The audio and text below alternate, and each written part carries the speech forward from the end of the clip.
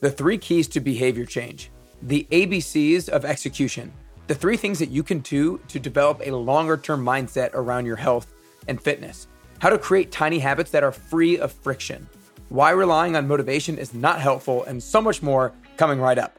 This is episode number 335 with expert in fitness and behavior change, Jeff Gervitz.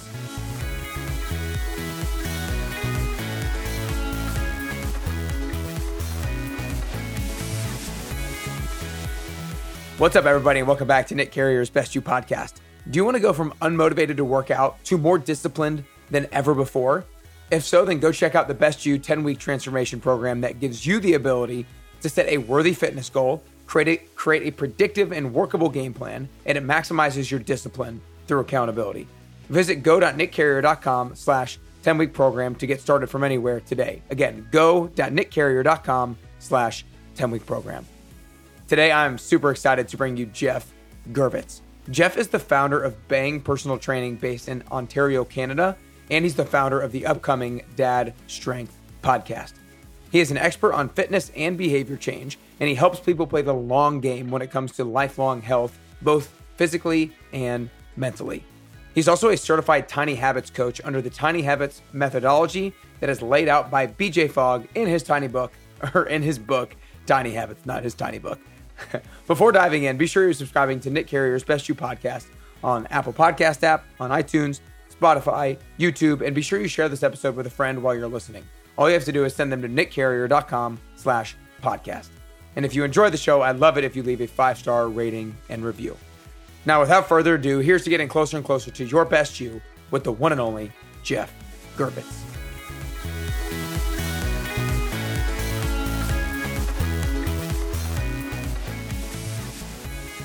All right, what's up, everybody? Welcome back to Nick Carrier's Best You podcast. Today, I am super pumped to be joined by the one and only Jeff Gervitz. Jeff, I just want to start off by saying thanks so much for spending the time with me today. Thanks for having me. Yeah, I mean, of course. Well, I just want to start off by saying I absolutely love the sign in the background. We are what we repeatedly do. What's right below it? Excellence, then, I guess you can't see it, is not an act, but a habit. So this is a habit, yeah. Paraphrased from Aristotle, from philosopher Will Durant. Yeah, no, I've seen the quote before, and I just wanted to make sure that I wanted to see if that's definitely what it said. But I love it.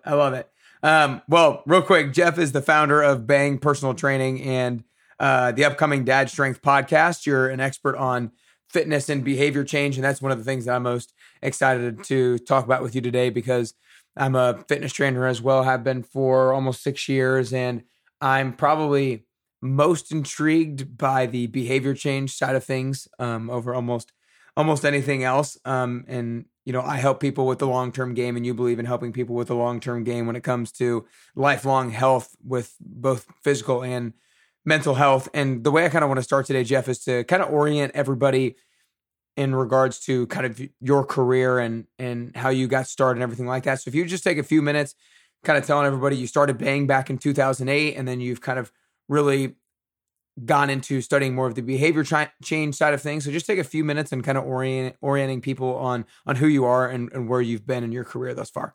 Sure. Unlike a lot of my colleagues, a lot of my friends, for example, have a similar story. There were these breakout athletes. They were on their way to D1 or the pro track, and an injury happened, and they sort of, were able to repair their bodies through training. A lot of times that's the story I hear. I'm not that guy. I was not a particularly athletic kid. Now I know, connecting the dots backwards, how important. I got into martial arts when I was 16, when I kind of said, I need to do something with this body. And I remember thinking it was the first time I'd ever really worked hard at anything in my life. And I realized in retrospect, it was the first time I was capable at undiagnosed ADHD, and movement allowed me to focus and be present in a way that I had not experienced before. Now, I didn't know that. I just knew I loved doing martial arts. Fast forward, I've kind of, lived in different places around the world at this point. I moved back to Toronto. I'm originally from Calgary out west. And immediately I want to get back into martial arts. And I remember thinking, wow, this has been really important to me. This is something that I want to be able to continue to do in my 60s and my 70s. How can I get there? How can I reverse engineer that process. And that's, the point where I started looking into researching athletic performance. That, at that point, there were kind of two tracks, right? There's the men's health side of things. And now there's, the internet is just chock-a-block with information of varying quality, or there was sort of the performance track. So I gravitated toward that, started doing some personal training here and there. I just thought I would try. 7 years, I'd open up a facility. Didn't really, I wasn't sure what is the progression of this, right? Where do we take this? And it's not necessarily the advice I would give every trainer, but the opportunity came a lot sooner than anticipated. So into kind of like a year and a half into me working solo after, a very brief tenure at a big box gym, I opened up Bang. Originally, I was, I would describe myself as a technician. I thought I was going to save people through better technique. And, that worked a little bit of the time, but very quickly I learned it didn't matter how great someone's training was, how great their movement was, if their lifestyle was a train wreck. Mm. So the first thing I did, now you're probably familiar with Precision Nutrition. And so, they're some of my favorite people in the industry. So I began to, go through their material. I had like Krista Scott Dixon, who's the curriculum developer, is a good friend of mine. I've gotten to be friends with a number of folks there. I think because we have a similar sort of ethos. But what I found, and sorry guys, nutrition helped just about nobody. So as much as I've learned, it is so seldom a knowledge issue. It's so like most people feel, regardless of what the absolute state is, most people feel like they're pretty knowledgeable. They know what to do. And so that's where I started to hear this phrase, I know what to do. Like I've done it before. I just need to. And that's where we insert something about either discipline or motivation. This, this line, right? You've heard it. You've lived it. So that's where I started to get interested and definitely through PN's influence, get interested in behavior change. The problem was there's a lot of stuff that works and very little that works reliably. So you name it from SMART goals to the trans-theoretical model of change. Like, you can go deep in the literature and there's not a ton that is actionable and consistently useful. And so, I feel like I have some ability for this. And over the years, out of a lot of sort of earnest effort and trial and error, I got to figure out what was working. And when I read Tiny Habits in early 2020, I'd heard of BJ Fogg. He's he runs the behavior design lab at Stanford. I'd heard of him and some of the stuff he was doing, but I was not at this point optimistic. So I read his book kind of in a perfunctory way, or that's where it started. I figured I would just make sure I'm not missing anything here. I was like, son of a gun, this guy nailed it. He nailed everything that I know that works. He captured in this really succinct language. And then he got a bunch of stuff that I hadn't cracked yet. So I knew immediately there was really something there. And that has gone on to be really influential in terms of the way that we work now. So I think about when people come into the gym, I know they're handled. I know we're going to do right by them. So I think about, well, what happens outside? And it comes down to sort of three, pillars, if you will. One is nutrition, one is sleep and regeneration. And the third is habit design. If you know what you want to do you have the skills to create that in a consistent way? Not a theoretical way, not if I can just kind of overhaul my entire life way, but can I start tomorrow? And that's what I would consider to be real mastery on that. That's awesome. I love that. It's a really cool journey. So if somebody was coming to you, like let's say a new client was coming to you and they had that traditional saying of, I know what to do, I'm just not doing it. Or maybe I've done it before, but right now I'm just not doing it. And I need that extra layer of accountability. What are some of the questions that you would ask them first to determine what is like the most important habits that they need to start changing? Yeah, that's a really good question. Where do we start? And I think what I've learned is it's not about me. I have a default plan. I have, sort of an order of operations I like to take people through, but that doesn't necessarily mean they want to do it. So there's a reason they came. Folks are kind of pre-qualified in a sense. They've said, they've identified a need. I need extra support. So what I want to know, if nothing else, what is that? Like, what caused them to reach out? Where can we support them? And a question I'll ask just about everybody is, let's just say this goes super well as it possibly could, right? Fast forward 6 months. What's different in your life? What has changed?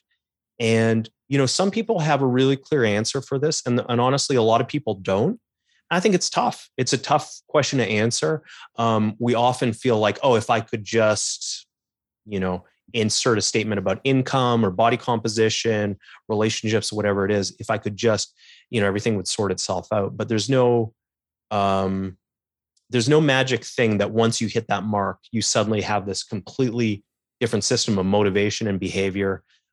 We need something that can be sustained and that is ultimately still workable. And here's I think really the major piece of this, even when your motivation is low.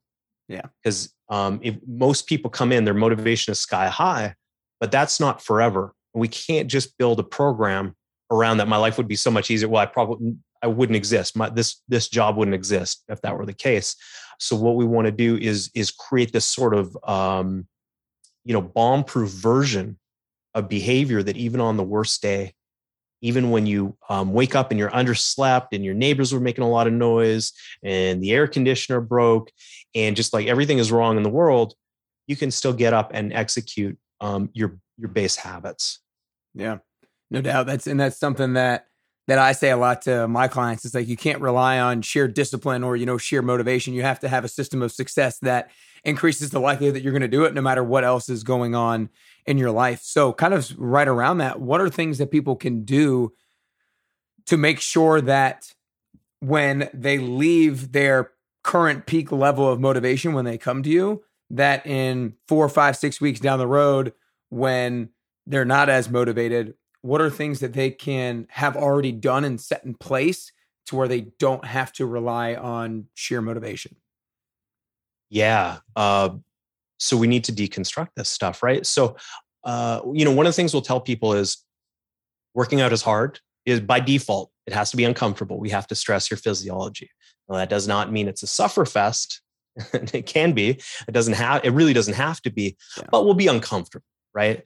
So because this stuff is tough, we want to make everything else as easy as possible. And, if just as an example, let's say you wanted to work out more at home and you had a kettlebell you wanted to swing around, but the kettlebell is like downstairs under a pile of laundry, right? It's not hard. It's not a big deal, really, if you look at it objectively. Okay, well, after I have my morning coffee, I want to play around with this. But if your habit is, I have my morning coffee, then I check my phone, and may get kind of pulled into any kind of emergency, fake or real, right? Somebody could be wrong on the internet. We obviously have to attend to that immediately. And then you kind of realize, the kettlebell, I'm going to go downstairs in a minute. Like there are all kinds of like tiny little frictions that can exist. However, if the kettlebell is just sitting there ready for wherever you take, if you have your coffee on the lanai, for example, great. And the kettlebell's waiting there for you. Fantastic. You're ready to roll. So that doesn't mean you have to do a lot. There's still the work to come, but we've gotten rid of all the friction around at least starting. Yeah. And, we always qualify. Is this something you really want to do? And it's a question we continue to ask and kind of tease out and figure this stuff out, because if we know it's something you really want to do, it's not a question anymore. The only question we really have to ask is, well, there are two. One is, have we got a version that's tiny enough to fit into the space, right? That is reliable. And this is where we'll, lean into tiny habits. And then the third piece is, will you remember to do it? We've solved for motivation. We've solved for ability, right? And BJ Fogg says, behavior happens when three things come together at the same time: motivation, ability, and prompt. So we know we've clarified, like, this is something that's important to me, like lifelong health. We might have to dig in. We might have to go levels deeper than, it would be nice to have, visible abs or rock a speedo, whatever it is.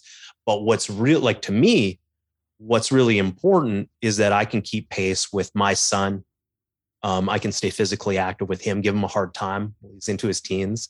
I want to be, and like I talked about kind of the deeper why for me and why I'm even in this industry, in this career, moving is impactful for my mental well-being. So I've got a deep why. So now, do I have a version that I can execute in the moment, even on one of these sort of busy or stressful days?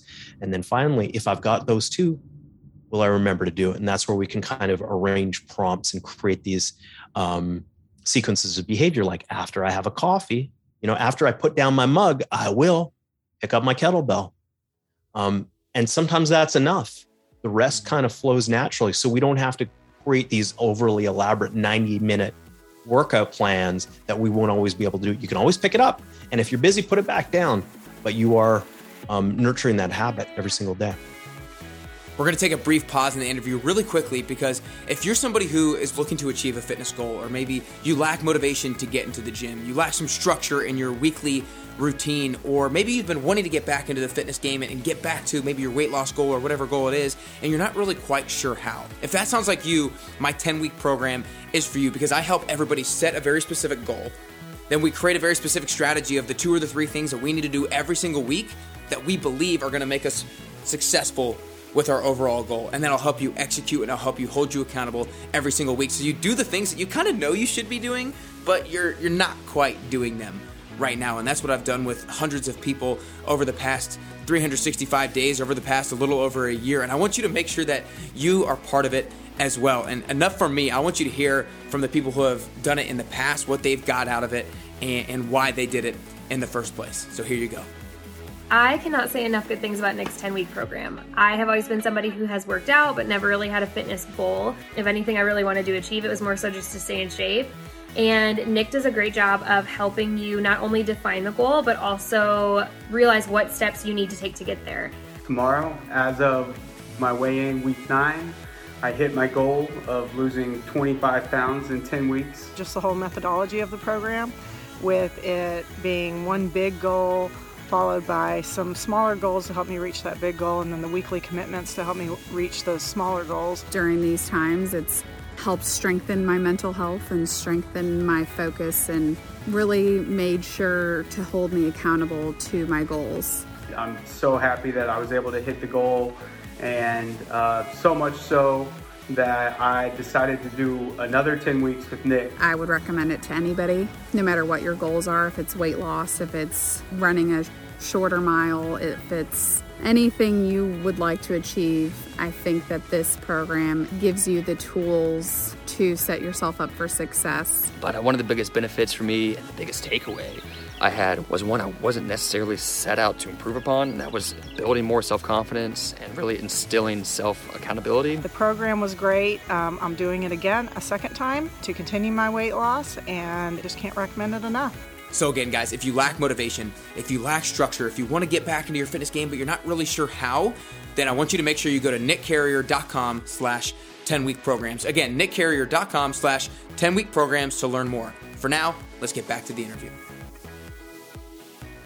I like how you broke down the 3 different pillars, if you will, like the motivation, ability, and prompt, when all of those can come together. I kind of want to break down a little bit of those 3, but before kind of diving into the first one, which is ability, that I want to dive into, I want to ask, do you think that there is a one that is most lacking in people? Because I feel like I feel like all of them strike at different times, because I feel like people are, like you said, they start motivated, and so they don't need necessarily the ability and prompt as much, because the motivation can take over and be the biggest driver for them actually following through and doing what they know they should do. And then motivation starts to go low, and because they haven't done anything about ability and prompt, then they stop doing that particular habit. Do you feel like there's one that lacks the most in people? That's a really interesting question. I haven't thought about it in that way. I never assume that motivation is missing in people, certainly when they come to me. And I think we have sort of an inherent mistrust. And I think this is actually one of our big problems culturally, is that we do not trust in the implicit motivation of other people. And I've heard this expressed in all kinds of ways, from fitness to, social welfare. Oh, people will grow lazy and indolent off of, having enough money for food. It's just not a thing. People are motivated. People are surprisingly motivated, often to do great things. I think it's really our job, if we want to see the most in people, if we want to see a better world, to ask the question of, well, what frictions can we take away? And often there are things, it's instead of trying to whip people up into a frenzy and kind of live your life at 10 out of 10 motivation. That's not, that's a manic episode prolonged, right? It's not really a realistic objective. We've all done this. We've all made this mistake, right? Where we say, okay, I'm going to design, they say you should never go grocery shopping hungry, right? And you should never design your life or your calendar when your motivation is at a peak. Because we've all done this. We've crammed our days full of stuff, and by 10:30 in the morning, you're already underwater, and it's kind of it's destabilizing. It doesn't feel great. But I like to remind people, we have the ability to design these constraints. We can set where the goalposts are. And again, Tiny Habits is about moving the goalposts closer to you. And for everybody that would say, well, that seems too easy, that's weak, you just have more discipline, we'll have more fire in your belly. It's like, well, hold on. The discipline here is, what can you execute? What can you execute at a very high level, day in, day out, without fail, even at your worst? Okay, that's how you build excellence, right? Not by doing 3 out of 10 and kind of limping your way through things, executing on a high level. And that builds your capacity to do more. And when we really think about creating behavior change, we can kind of look back at our lives and we say, well, where are these friction points? Are there stresses that exist in your life that just don't need to be there? Those could be relationships. Those could be work things. You could be on the board of something where the process is driving you nuts. The first question I would ask is, what can you take away and replace with something of higher value? Say the same thing about nutrition. People are immediately afraid. It's like, well, I love donuts. I don't want to stop eating. Nobody said that. If those are a 10 out of 10 for you, if those are a great pleasure, those are the last thing that should come out of your diet. What we want to ask is, what's like a 5 out of 10 for enjoyment and still isn't good for you? Right. So if, I think of like food court food, or really the kind of, hyper processed, like here's an airport sandwich kind of thing. If you don't eat that stuff, you will not lose out on quality of life. All you'll be is leaner and healthier. So rather than start with the most pleasurable, just ask, like, what's just taking up space in your life? But I want to see if I've answered this. So motivation, I think people have plenty of. What we need is a version of behavior that is fluid enough to match motivation at any given time.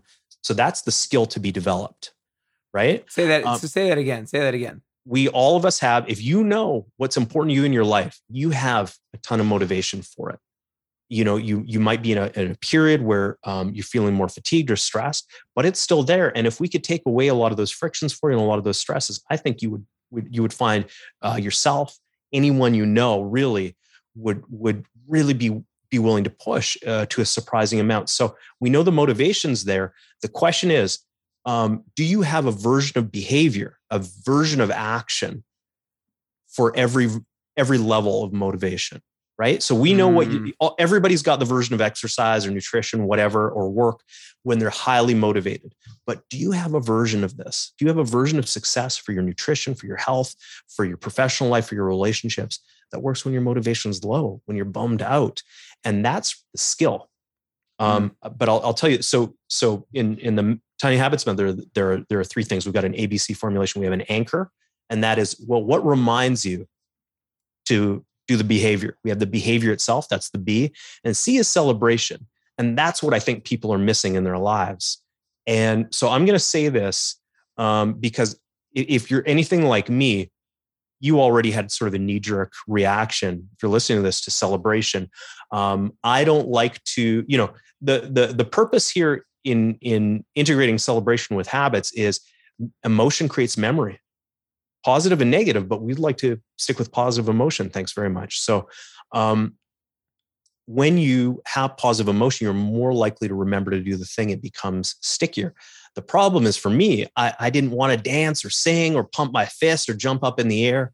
So I struggled with that for a little while, but then I realized, one of the things we can do is one is you can look for your natural celebrations. When something wonderful happens, you think about the last great surprise you had and what your reaction was. Did you say yes? Did you pump your fist? Whatever it was, that will probably work. You can simply smile, and you don't even really have to feel it. This is kind of syncing up these two processes. But the other thing you can do, if you're really clear on what's important to you in your life, you can say, hey, I just took a step closer to doing that. I just made a vote for the direction that I want to live my life in. And I think that's really powerful. So I think celebration and giving ourselves props for our little wins, for the small actions that we take that are in alignment with our values.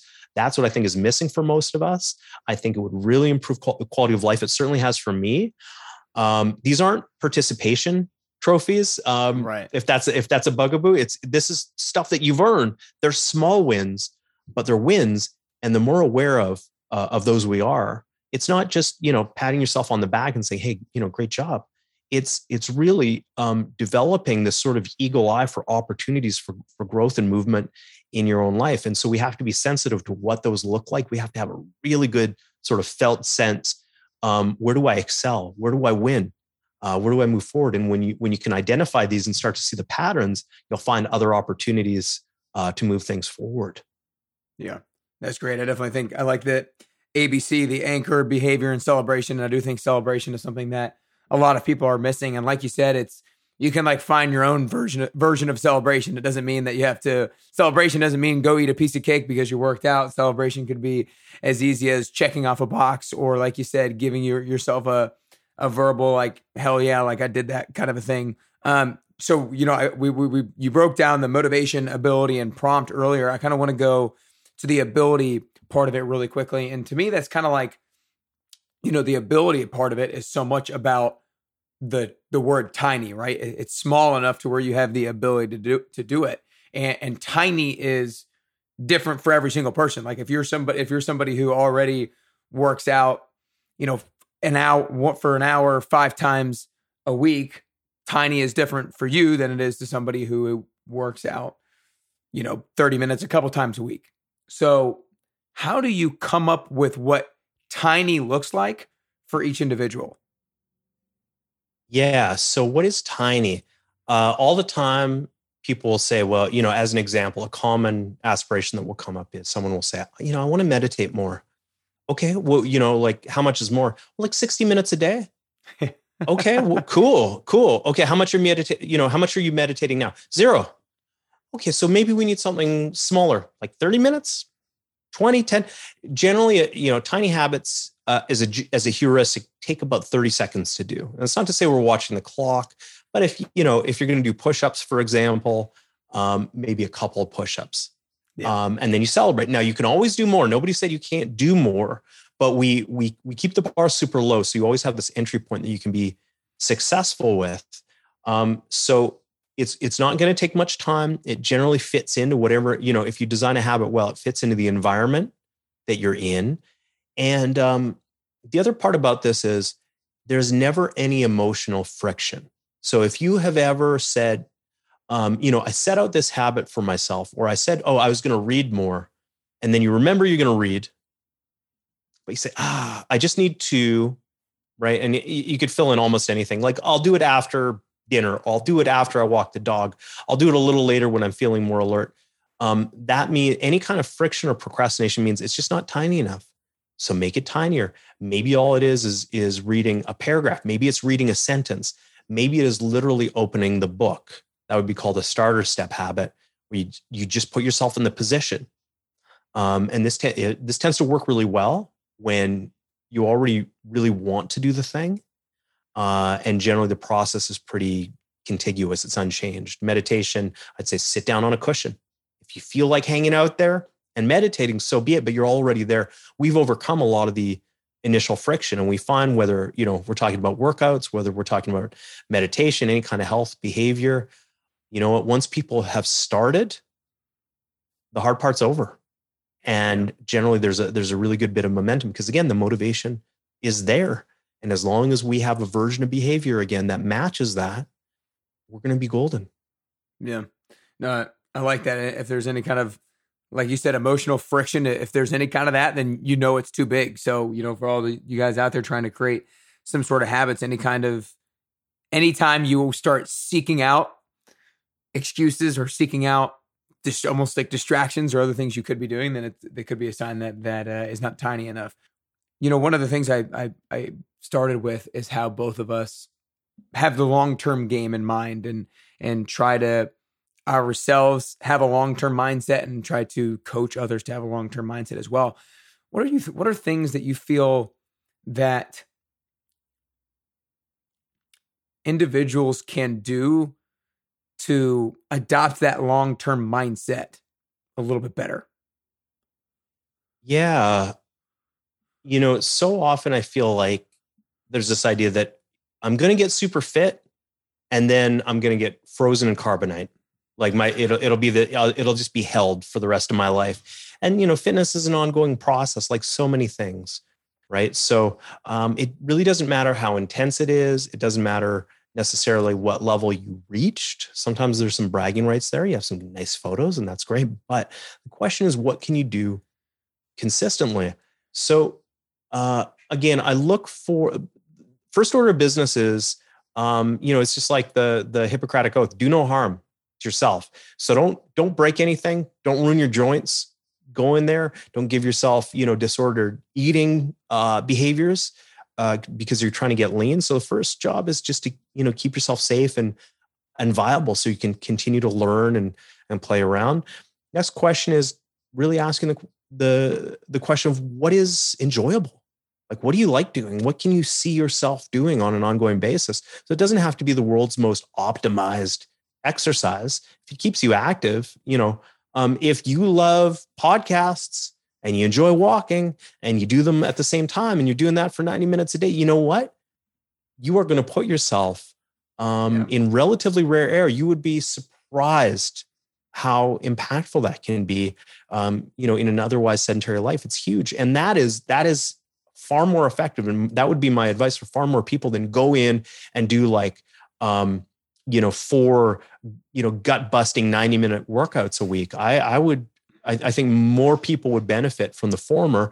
And then if you've got that, right, now we've built some capacity, you have the option. If you want to do more, you can always do more, but you've sort of built a physiological platform for that you have enough sort of aerobic fitness, you have enough sort of, tissue capacity. Yeah. You're safe for doing it too. Yeah. Yeah. I love that. I want to get you out of here on time. So down to the last couple questions here, we talked about in the beginning, or you talked about in the beginning, how it's all about having things set up in a way to where you don't have to rely on high levels of motivation to execute. And you talked about how the idea is to have a version of the action for each level of motivation, right? Like on the days that you're really motivated, sure, work out for an hour, sure, work out for an hour and a half if you're really feeling it. But like the days that you're not feeling it, go on a 20-minute walk. Like it doesn't have to be the optimized version of the habit every single time. I wouldn't even say 20 minutes. Go out the door, put your shoes on, walk out the door. And then, you know what? If you feel like walking, go, you'll probably enjoy it. And if you can't, if you have to rush somewhere, you are, BJ would say we're nurturing the roots of that habit every single day. So it's never a question of, if you do stuff intermittently, like Monday, Wednesday, Friday, it's like, is today my day? Or was a long weekend? You have to figure all this stuff out. This exists in your life every day. It becomes easier to remember. And again, it becomes something that you consistently execute and are successful at. And then on the days you feel like doing more and you have more space to do it, you do so. For you personally, what are like 3 things that you do that allow you to still execute on important things when you have low levels of motivation? So there's the basic self-care stuff. I sleep enough. I get my 8 hours. I exercise. I do some kind of movement daily. I generally will do some kind of more intense strength training 3 days a week, but every day where I can, I'm moving around.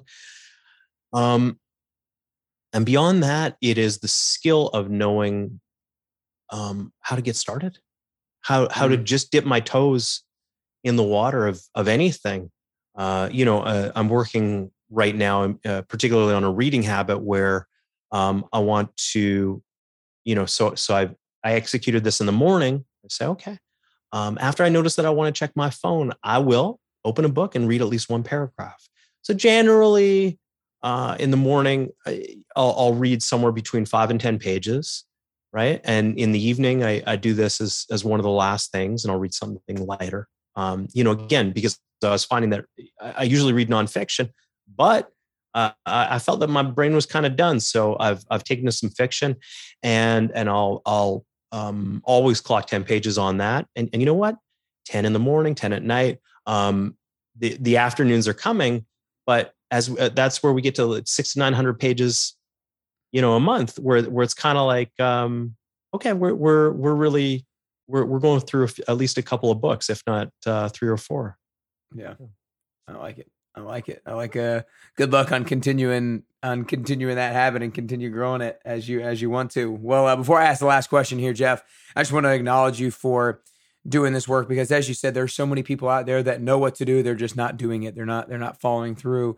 They're not executing, because at the end of the day, most people kind of know what they should be eating for the most part. They kind of know that they should be exercising, or an idea of what they should be doing. They need these tiny habits, and they need the education and the coach and the accountability and the frameworks to allow them to execute at a high level, even when they're not having high levels of motivation. And I know you're doing that for so many. So I want to acknowledge you for putting in that work for people. Appreciate it. Thanks. Yeah, man. Well, I want to make sure other people are going to want to go learn more about you and everything that you're up to as well. So where can people go to go learn more about you and support you and follow you and all that kind of stuff? Okay. So for training, if you're in Toronto, if you want some distance coaching, otherwise, bangpersonaltraining.com. If you are a parent, if you want to check out our upcoming podcast, dadstrength.com. And,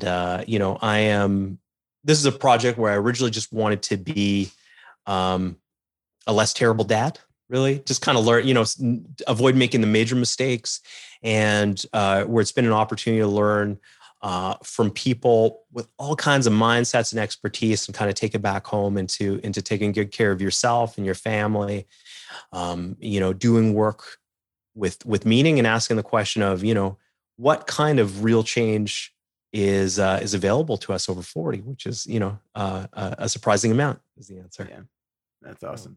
That's awesome. Well, last question here, Jeff, is I think that getting closer to the best version of yourself is both a constant journey and a unique journey. I don't think we're ever at that best version of ourselves. And I also think that the way that I'm going to get closer to the best version of myself is going to be a little bit different than the way that you get closer to the best version of yourself. So for you personally, if there are 3 things that you can currently do, or 3 things that you can currently work on to get closer to that best version of Jeff Gervitz that you could possibly be, then what are those 3 things that you could currently do or currently work on?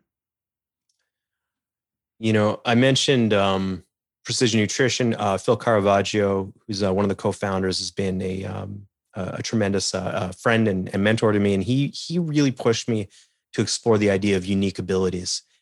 And that's asking the question of, where do we see this overlap between stuff that you're not just good at it, but you enjoy doing, you are energized by it. Okay. And this is, I think, your greatest potential for work of real impact. And so I think it's not an easy question. And as much work as I've done on it, I'm continuing to learn about it. So really dialing into that, what is that like? And how can you create more room for that in your life? Often one of the kind of side quests that gets you pulled off is when you have stuff that you're really good at, but don't necessarily enjoy. You're not energized by. Often that will form a big chunk of people's careers. So it's just something to be aware of. And so trying to move into that sort of rare Venn diagram overlap of that real sort of joy and energy from doing it and something you're great at. That's really important for me. So continue to ask what's at the heart of all this. I think sometimes I feel like I have great clarity on how to move forward. And I want to just continue, using what I know to develop my skills to do that. And sometimes I have no idea what I should be doing, or I don't have the energy. I'm not sure what the match is. And in those moments, I revert taking care of myself, doing the basics. So again, continuing to learn, continuing to exercise, to eat well. So at the very least, I'm going to be in a better condition to pick up the challenge the next day. What's the third thing? I think is just being aware. So I'm not sure how to put this. It's a great question.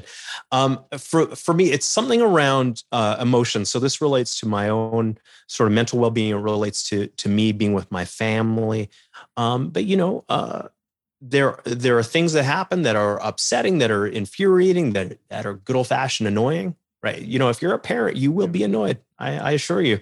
And the thing is, I just want to be able to recognize these emotions, so that and have tools for managing them. So it's not about stuffing stuff down. It's about being open to it. And I think that's I was doing a panel earlier today with Linda Fogg, who's one of the who does a coaching certification for Tiny Habits, and we were talking about resilience.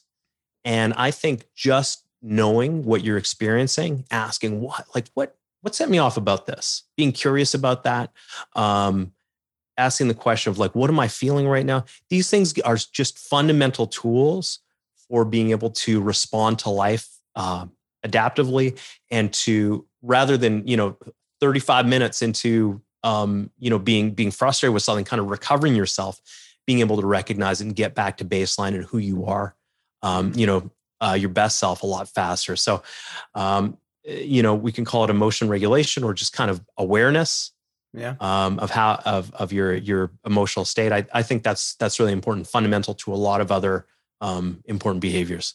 Yeah. Well, I love it. I appreciate you for really diving deep within yourself and coming up with some awesome answers, because it's easy to rattle off just a couple word answers for each of those three, but you really dug deep, and it's obvious that you have been thinking of these things, not just now. You've thought of them in the past as well. But Jeff, awesome stuff today. I know there's a lot of practical things that people can start to take action on regarding any habit they're trying to form, and especially their health and fitness habits. So really appreciate your time today. That's all we got. Thank you, Nick. I hope you all enjoyed this super practical episode with Jeff. Be sure you share this episode with a friend or family member, especially if you think they would like some help in forming habits to improve their overall health and fitness. This could be the episode that gets them started in the right direction. All you got to do is send them to nickcarrier.com/podcast. Be sure to rate it and review it on iTunes and the Apple Podcast app, and let me know what your favorite takeaway from Jeff was. And be sure you're following me and Jeff on Instagram at carrier_bestyou, at Bang Personal Training, and at Jeff Gervitz. Now remember that when it comes to behavior change, you need three things: motivation, ability, and a prompt. You need to want to do something, you need to know the benefits that it's going to provide you. You need to make sure that the habit is tiny enough that you actually have the ability to do it. And you need a reminder that prompts you to do the said habit. Also remember, something I often like to say is that you're not following through because you lack discipline. You're not following through because you lack a system of success. Again, it's not that you don't have discipline, and that's the reason that you're not following through. It's the fact that you don't have a system of success. That's the reason that you're falling short. You need to make sure that you have anchors, that you're making habits that are tiny enough, that are small enough, and that you're celebrating when you actually execute them, and that you're keeping track of progress. I know there's something that you could be doing in your life right now that you know you should be doing, but you're not doing it, right? I think we all have things in our life that are like that. We know we should be doing something, but we're not doing it. That could be in our career, that could be in our financial situation, that could be in our personal lives, that could be in our relationships. There's things we know we should be doing, but we're not doing them. So ask yourself, what is that thing? What's one of those things? And how can I start to create a tiny habit around it? Because forming tiny habits in these areas of our lives that are meaningful will undoubtedly help you get closer and closer to your better.